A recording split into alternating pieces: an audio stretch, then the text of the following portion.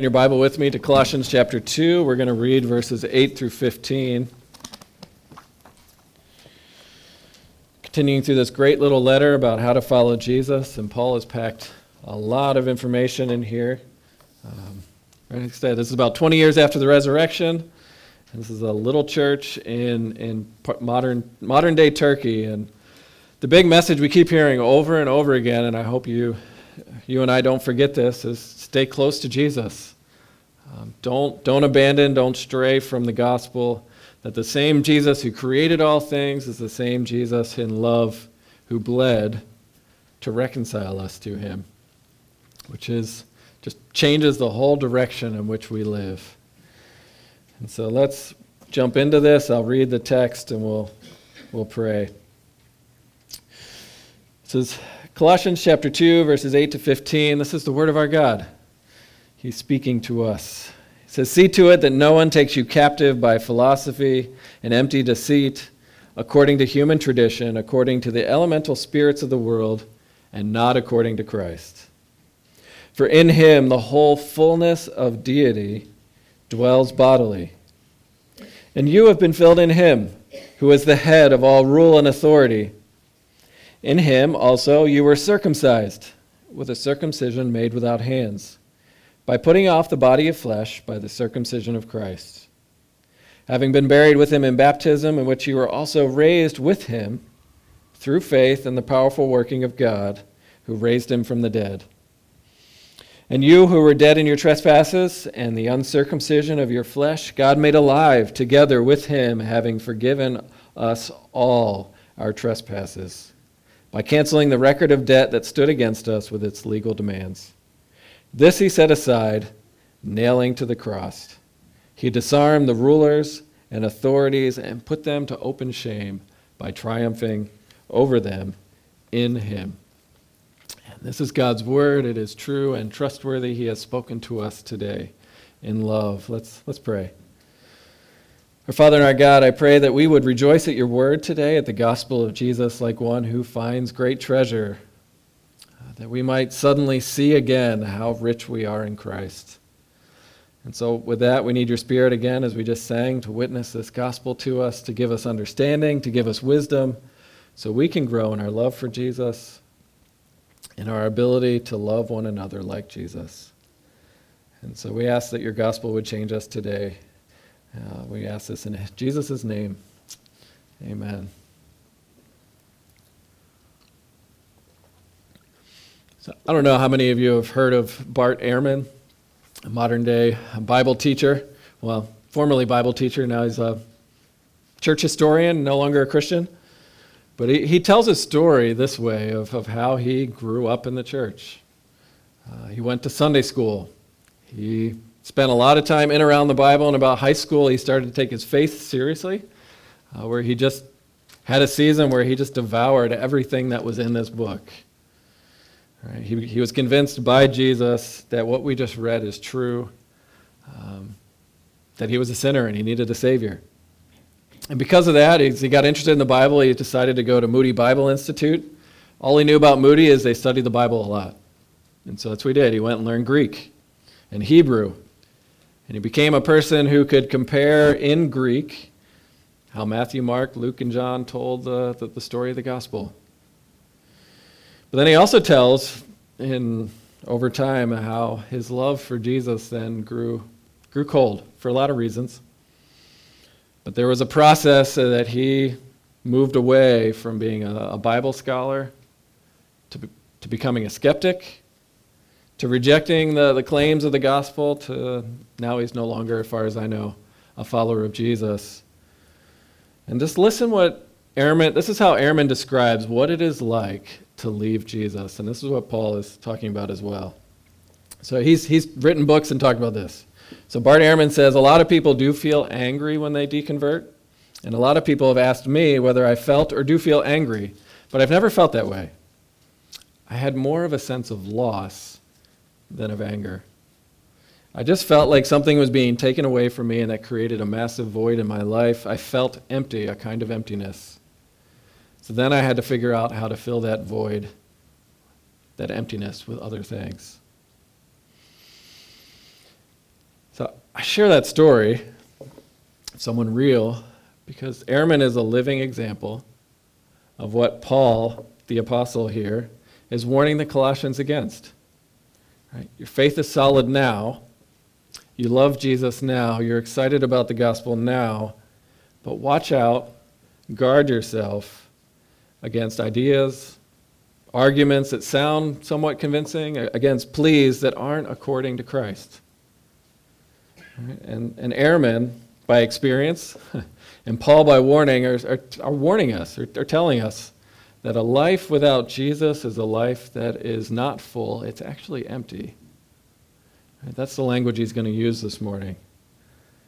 That life in Jesus and with Jesus is a fullness with God that we are made for, that we are designed for, and life without Jesus leaves you with this haunting emptiness, wondering why you're here and what it's all about. And so, this is in the midst of a sustained argument by Paul, and so we're going to ask, what arguments does Paul give us about what do we get when you come to Jesus in the gospel? What is this fullness that we receive that motivates us to stay close to Jesus? Because that's really the call here is stay close to Jesus, build up the faith you have, rooted in him, and watch out that you don't get tricked or deceived by these other ideas. And so there's a lot in this passage. This could easily be 2 or 3 weeks worth of stuff, but we're just going to walk through it, and if it stirs your questions, conversation, please come talk about it. But that there are arguments and gospel truths here that are coming after us to show us the fullness we have in Jesus. And the argument number 1 is just that, in verse 9, that in Jesus, in him, the whole fullness of deity dwells bodily. Right, that's point number 1. We're filled in Christ. So we got to talk about what that means, right? Because this is the argument. Verse 8, make sure you're on guard, see to it no one takes you captive. Verses 9 to 15 gives you a whole bunch of arguments to preach to yourselves and to one another that are closely connected, intimately connected to Jesus. It's all this in him and with him language, together with Christ. And so when Paul says here that in Jesus the whole fullness of deity dwells bodily, this is part of Paul's argument, why you do not want to leave Jesus.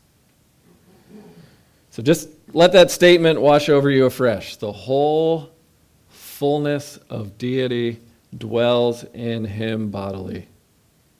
That everything God is found and is actually in the person of Jesus. Right. I'm sure maybe you've heard of this very Western American claim that every religion has a little bit of God. Part of just trying to make a way to have peace is there's different ideas on who God is. The claim of the gospel, the claim that Paul is making, the claim that Jesus made, right? All of who God is found in Jesus. Right? There's nowhere else to look. If all the fullness of God is in Jesus, where else would you go? You can add to that picture, right?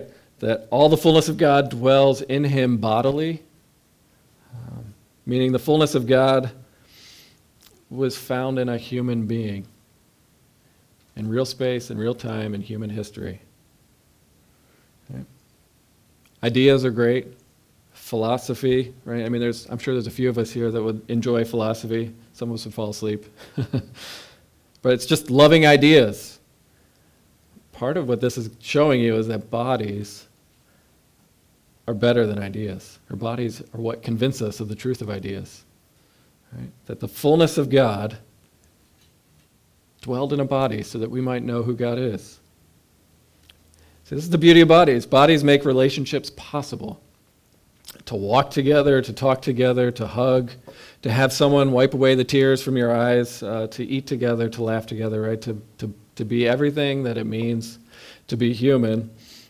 And that's how Jesus was described of being, as the fullness of God dwelled in him bodily, right? Here's one of his mission statements. The Son of Man came eating and drinking. Right? The fullness of God dwelled in him bodily. He was eating and drinking. Apparently did it well because they accused him of being a glutton and a drunkard, and he hung out with all the wrong kinds of people. Right?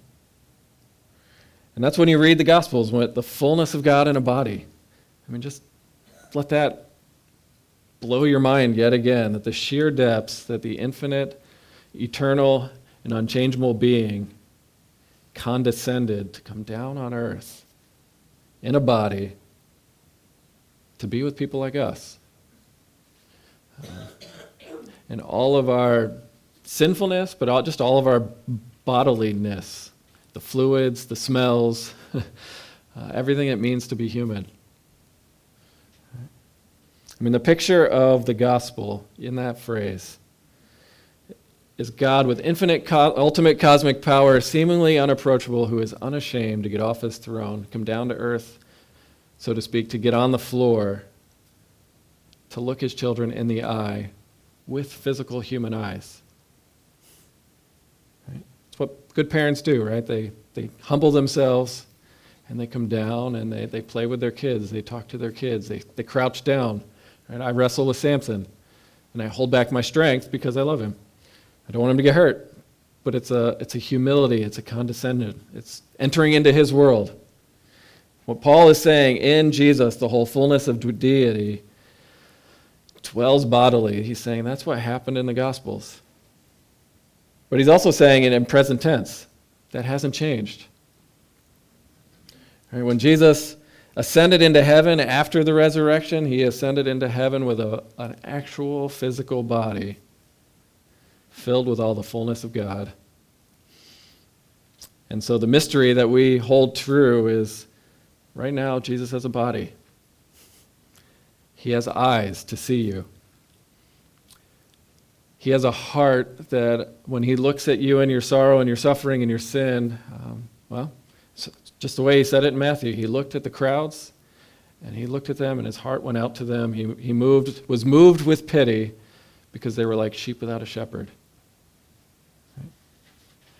That's the audacity of Paul's claim. The fullness of God dwells bodily, and that is still true even as Jesus ascended into heaven. You talk to Jesus the same way you talk to someone else with a body.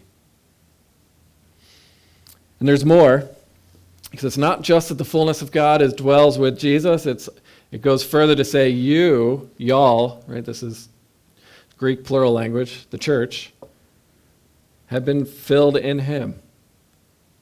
So follow the logic. If all the fullness of God dwells in Jesus, and you have been filled in Jesus, that means all the fullness of God now dwells with you and in you, because you're in him. Jesus is full of God's presence, and by faith, Christian, you have the fullness of God with you in him. And what does it mean to be filled in a person? I mean, there's probably a bunch of different ways you could think about it. I mean, at minimum, it's permanent personal nearness.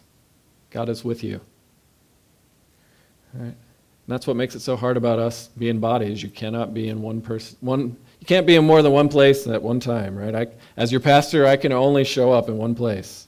I can only give you so much of my attention, my time, my affection. No one human being can satisfy and fill another person, partially because of sin. If you get too close and you're there too long, we get sick of each other, right? But with Jesus is a fullness of God in him. In you. An intense, full nearness of God. There's other illustrations that Jesus talked about it this way. He said, I am the vine and you are the branches in John 15. Meaning we're made of the same stuff. We are bound together. Partakers of the divine nature. So you put all that together, I think what Paul is highlighting here, to walk into a church looks so ordinary. We're ordinary people. And that the claim is everyone who is in Christ by faith is full of God, is full of Jesus. We are God's tabernacle, his temple. He's with us. What we have now in Jesus is better than what the ancient Israelites had in the tabernacle, because we have Jesus. We have been filled. You get to enjoy his presence and learn how to live with your new roommate. Right? And so, you just pause there.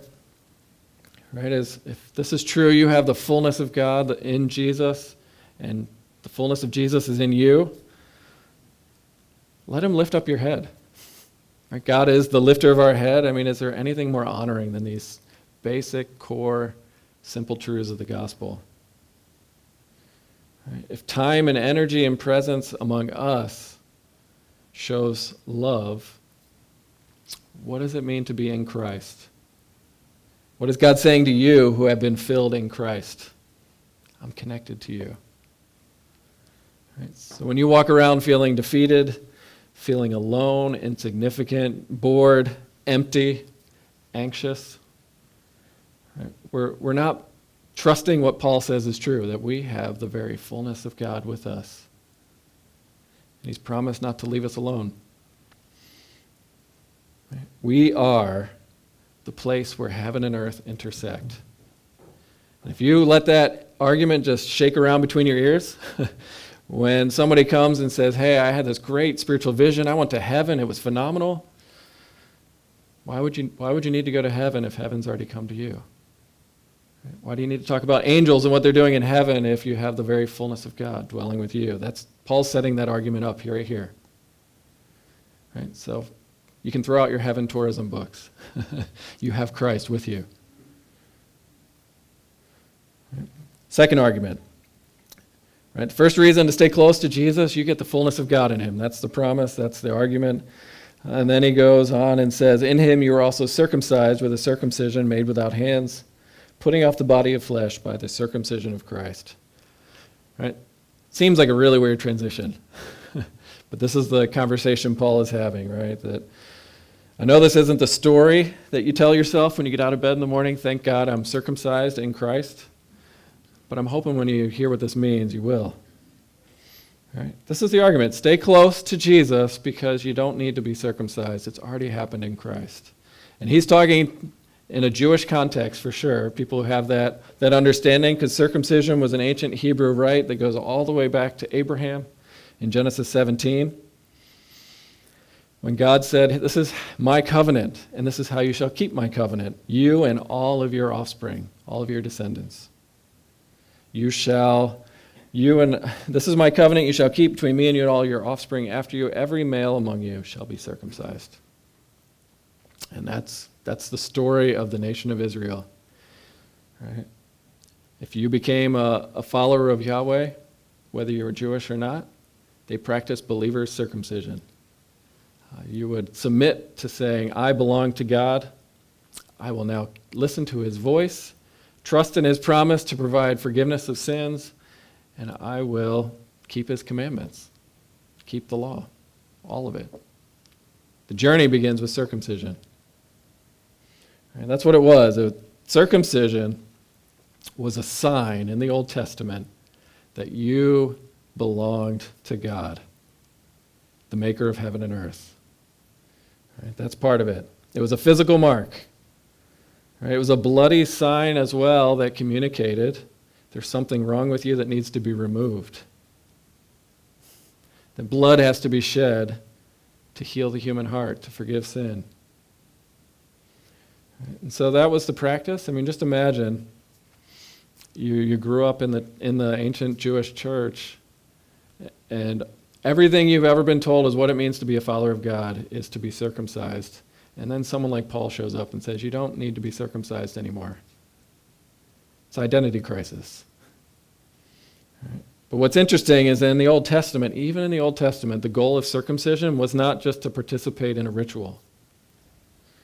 Right? So Deuteronomy 10:16, it says, the Lord has set his love on you and your fathers. Right? Therefore, circumcise the foreskin of your heart and don't be stubborn anymore. It's a blunt statement for you. Because the Lord your God is the God of gods, the Lord of lords, the great, mighty, and awesome God, who is not partial and takes no bribe. Right? This is what Moses and all the prophets continually said. You may be circumcised on the outside, but that does not mean you've got this thing nailed. Right? That does not mean you're not a stubborn pain because you're not listening and keeping God's commandments. Therefore, circumcise your heart. He's saying you don't love the God you say you love. The ritual doesn't change you. What you need is an inner spiritual transformation. a circumcision of the heart. Because circumcision, and this is the point, and this will help make this passage clear, it was a sign of spiritual reality. Right? That there's something unclean, something about humans that needs removed from us. And it manifests itself in our stubborn nature of not wanting to do what God tells us to do. Right? It's this idea. Every human being, I think in general, knows, do unto others as we want them to do to us. And some days I just don't want to, even if God told me to, because I'm stubborn. Right? That's the part of me, the part of us, that needs cut off, that needs removed. A circumcision made without hands. Okay. And so when Paul says here to the Colossian Christians, he was trying to protect them from who aren't, especially those who aren't culturally Jewish, he's trying to say you don't have to be culturally Jewish to follow Jesus. Right? And so he says, this is what happened on the cross, that in Jesus you were circumcised with a circumcision made without hands, by the circumcision of Christ. And so what it's telling you, part of what happened to you in Jesus when he died, is your stubborn nature was punished in him. And when he died and was buried, that went down with him. And that stubborn part of you, part of the purpose of the cross, is to circumcise your heart, to make you want to listen to God and keep his commandments. Right? That circumcision made without hands, it didn't tell you in the Old Testament how that was going to happen. And so Paul's explaining one of the unsolved mysteries of the Old Testament. Right? It happened in Jesus when he died on the cross, through his circumcision. And what was Jesus' circumcision?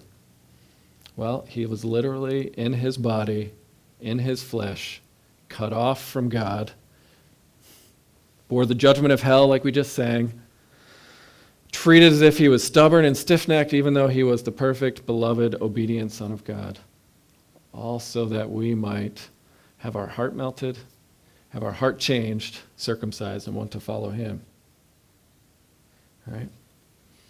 Which is a phenomenal argument.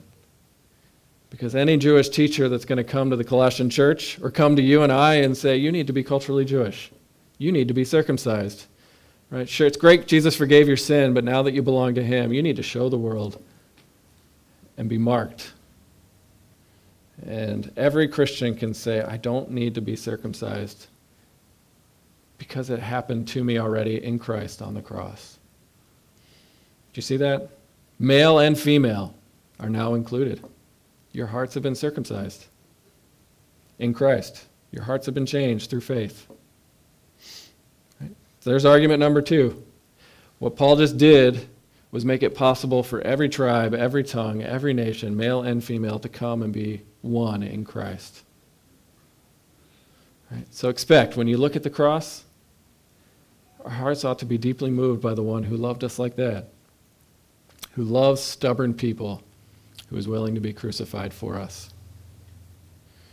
So reason number 1, don't leave Jesus, because you get the fullness of God. Reason number 2 is you get a better circumcision. And then reason number 3, which explains your circumcision through baptism. Right? So we're full in Christ, we're circumcised in Christ, and now we're also baptized in him. Right? And this is what's really interesting. It gets a little more technical, but I'll try and keep it up here. And if you don't understand, please come find me. I'll try again. And if I fail, talk to Pastor Jim. He's got this.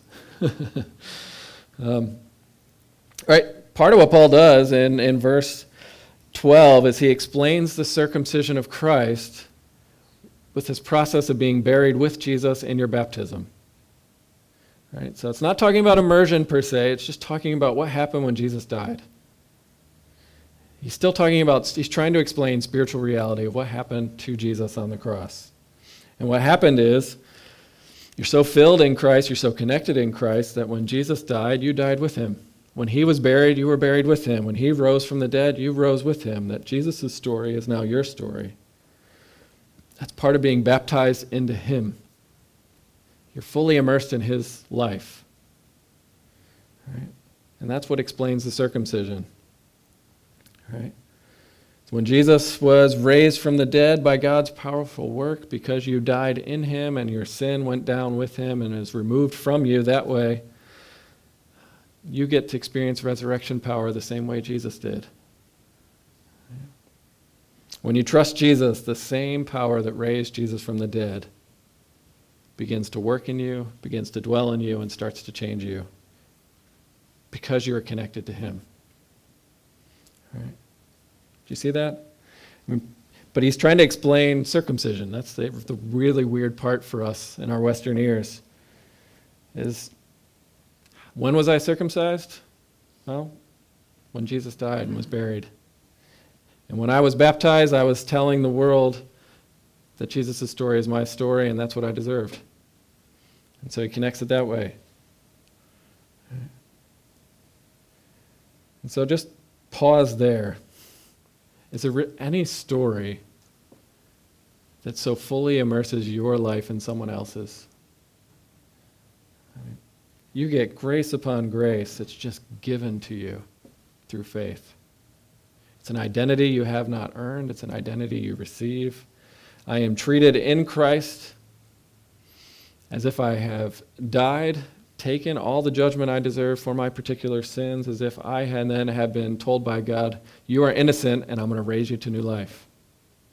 And now in Christ you are treated as if I had never committed any sin and as if I had done the right thing all along anyway. That's the Heidelberg Catechism. Right? That's part of what happens when you're circumcised in Christ, when you were buried with him in baptism. Baptism is a sign that you are joined together, and that is your story. Right? So if you want to understand these Christian sacrament words, circumcision and baptism are signs of God's grace to his people that have to be accomplished through judgment. And Paul says that happened through Jesus. Circumcision was a bloody sign that sin needs to be punished and removed from us. That's what happens in Christ. Baptism is a bloodless sign, right? Done with water. That again, I need to go through God's judgment, to have it be buried, and then to rise up new, washed clean, resurrected to a new life as God's forgiven child. Holy and blameless above reproach, as it says. So if you're a follower of Jesus, or just starting, right? When you stand up to be baptized as a new follower of Jesus, this is what would happen.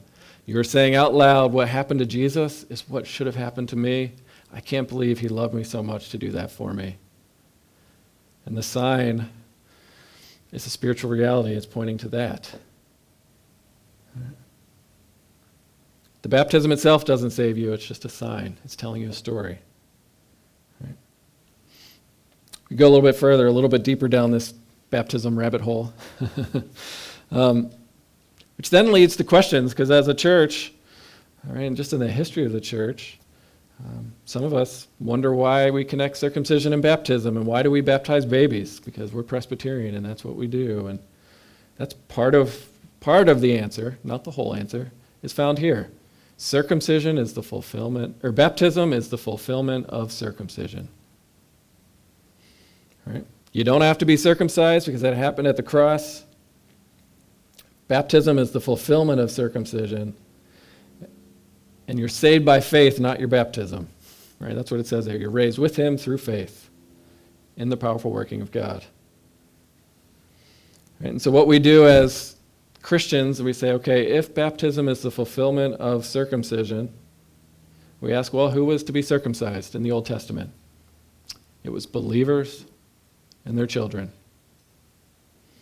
Right? Everyone who trusted in the faith in the God of Abraham and had trusted in his promises that the Messiah would come. And that included infants. Right? And what we do then as Christians who have been circumcised, we don't have to do that anymore. We say, okay, well, we're baptized. Who should be baptized? Believers, all those who trust in Jesus, the God of Abraham, and all those promises. And we also include their children. Because the sign doesn't save, only the faith that connects you to Jesus. And all of a sudden, Jesus' story becomes your story. That's the short version. Feel free to ask questions. It's a process as you try and figure this out of why we do it, but you really can see the logic of when he says, you've been circumcised in Christ, having been buried with him in baptism. Those two ideas are connected. The bigger point, you were baptized in Christ. You're free from judgment because he was judged. And that's my last point here, and we'll bring this to a close. We'll have to talk about the authorities and triumphing next time. Right? We're forgiven in Jesus. That's the big idea.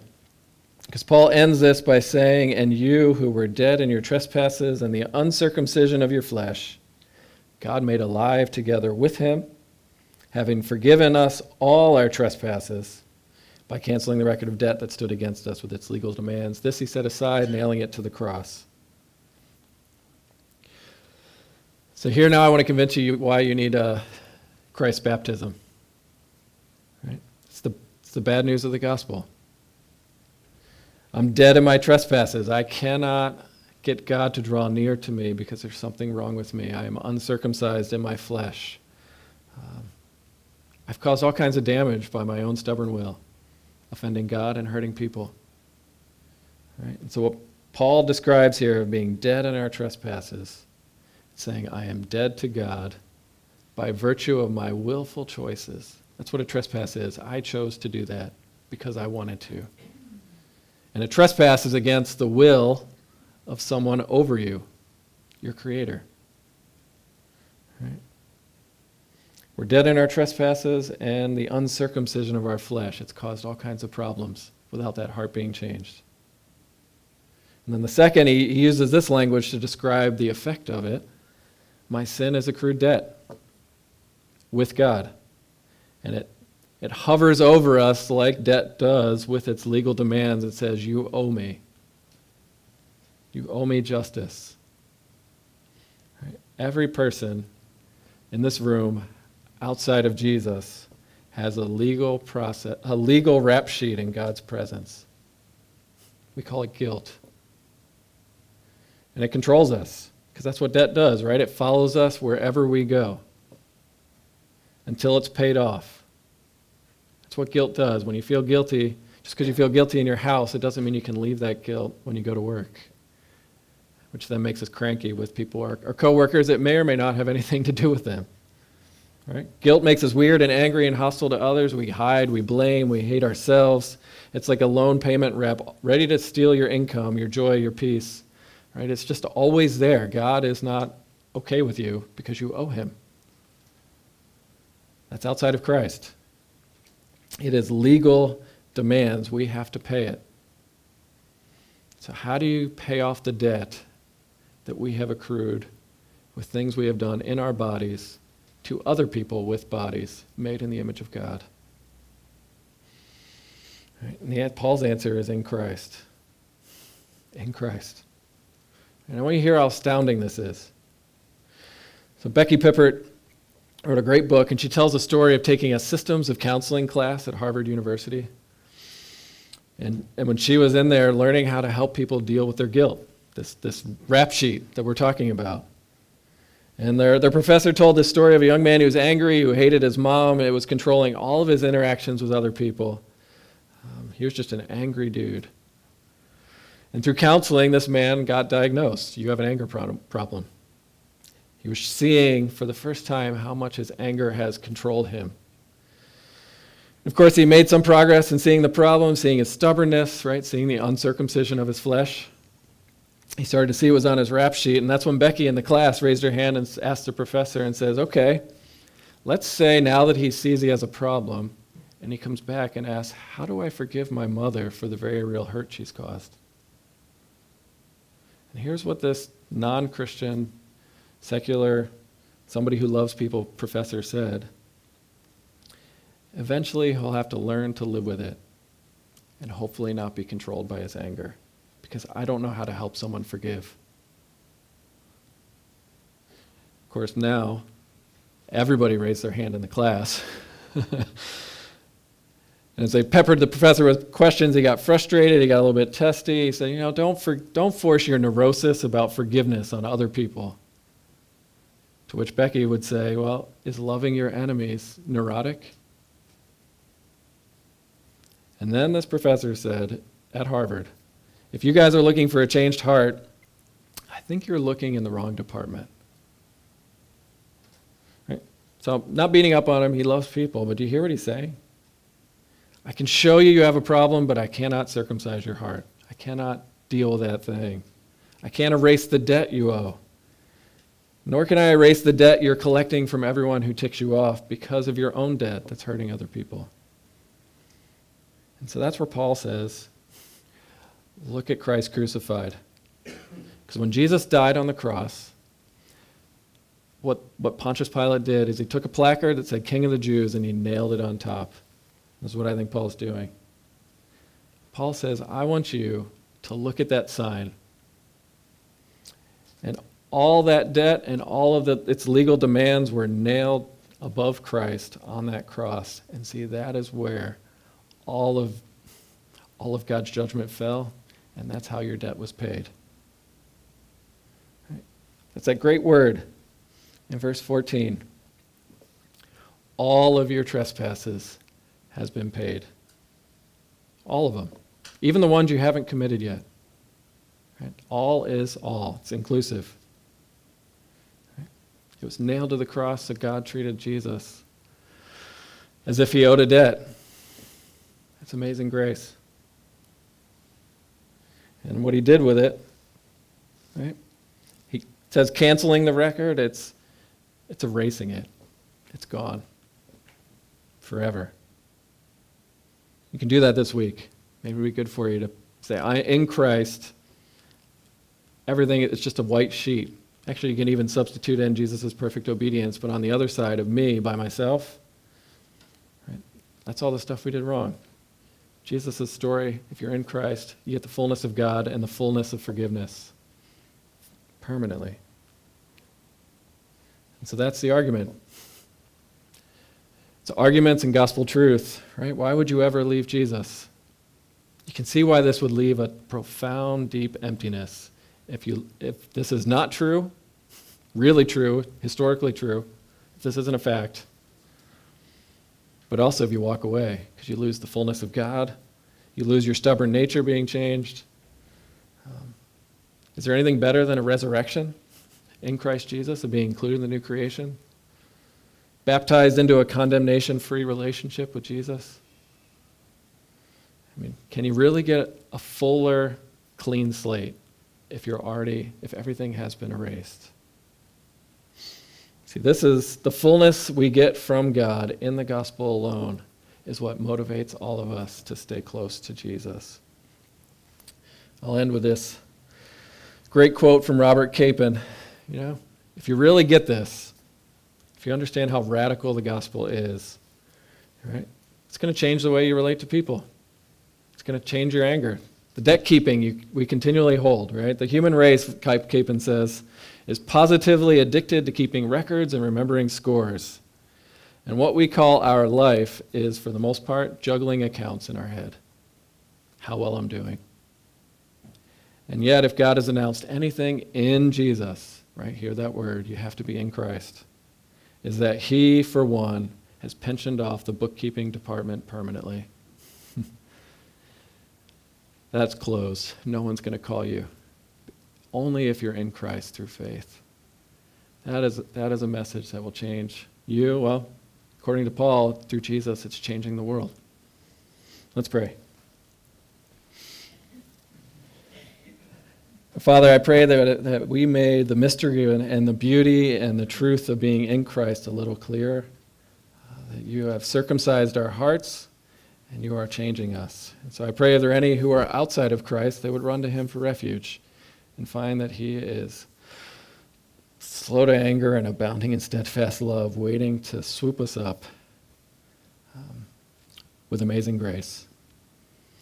And for those of us who are secure in our faith, I pray we would stand firm on these, and these would cause us to know and experience right now the fullness of what we have in Christ. So may that fullness satisfy us deeply as we walk and seek to follow him. In Jesus' name, amen.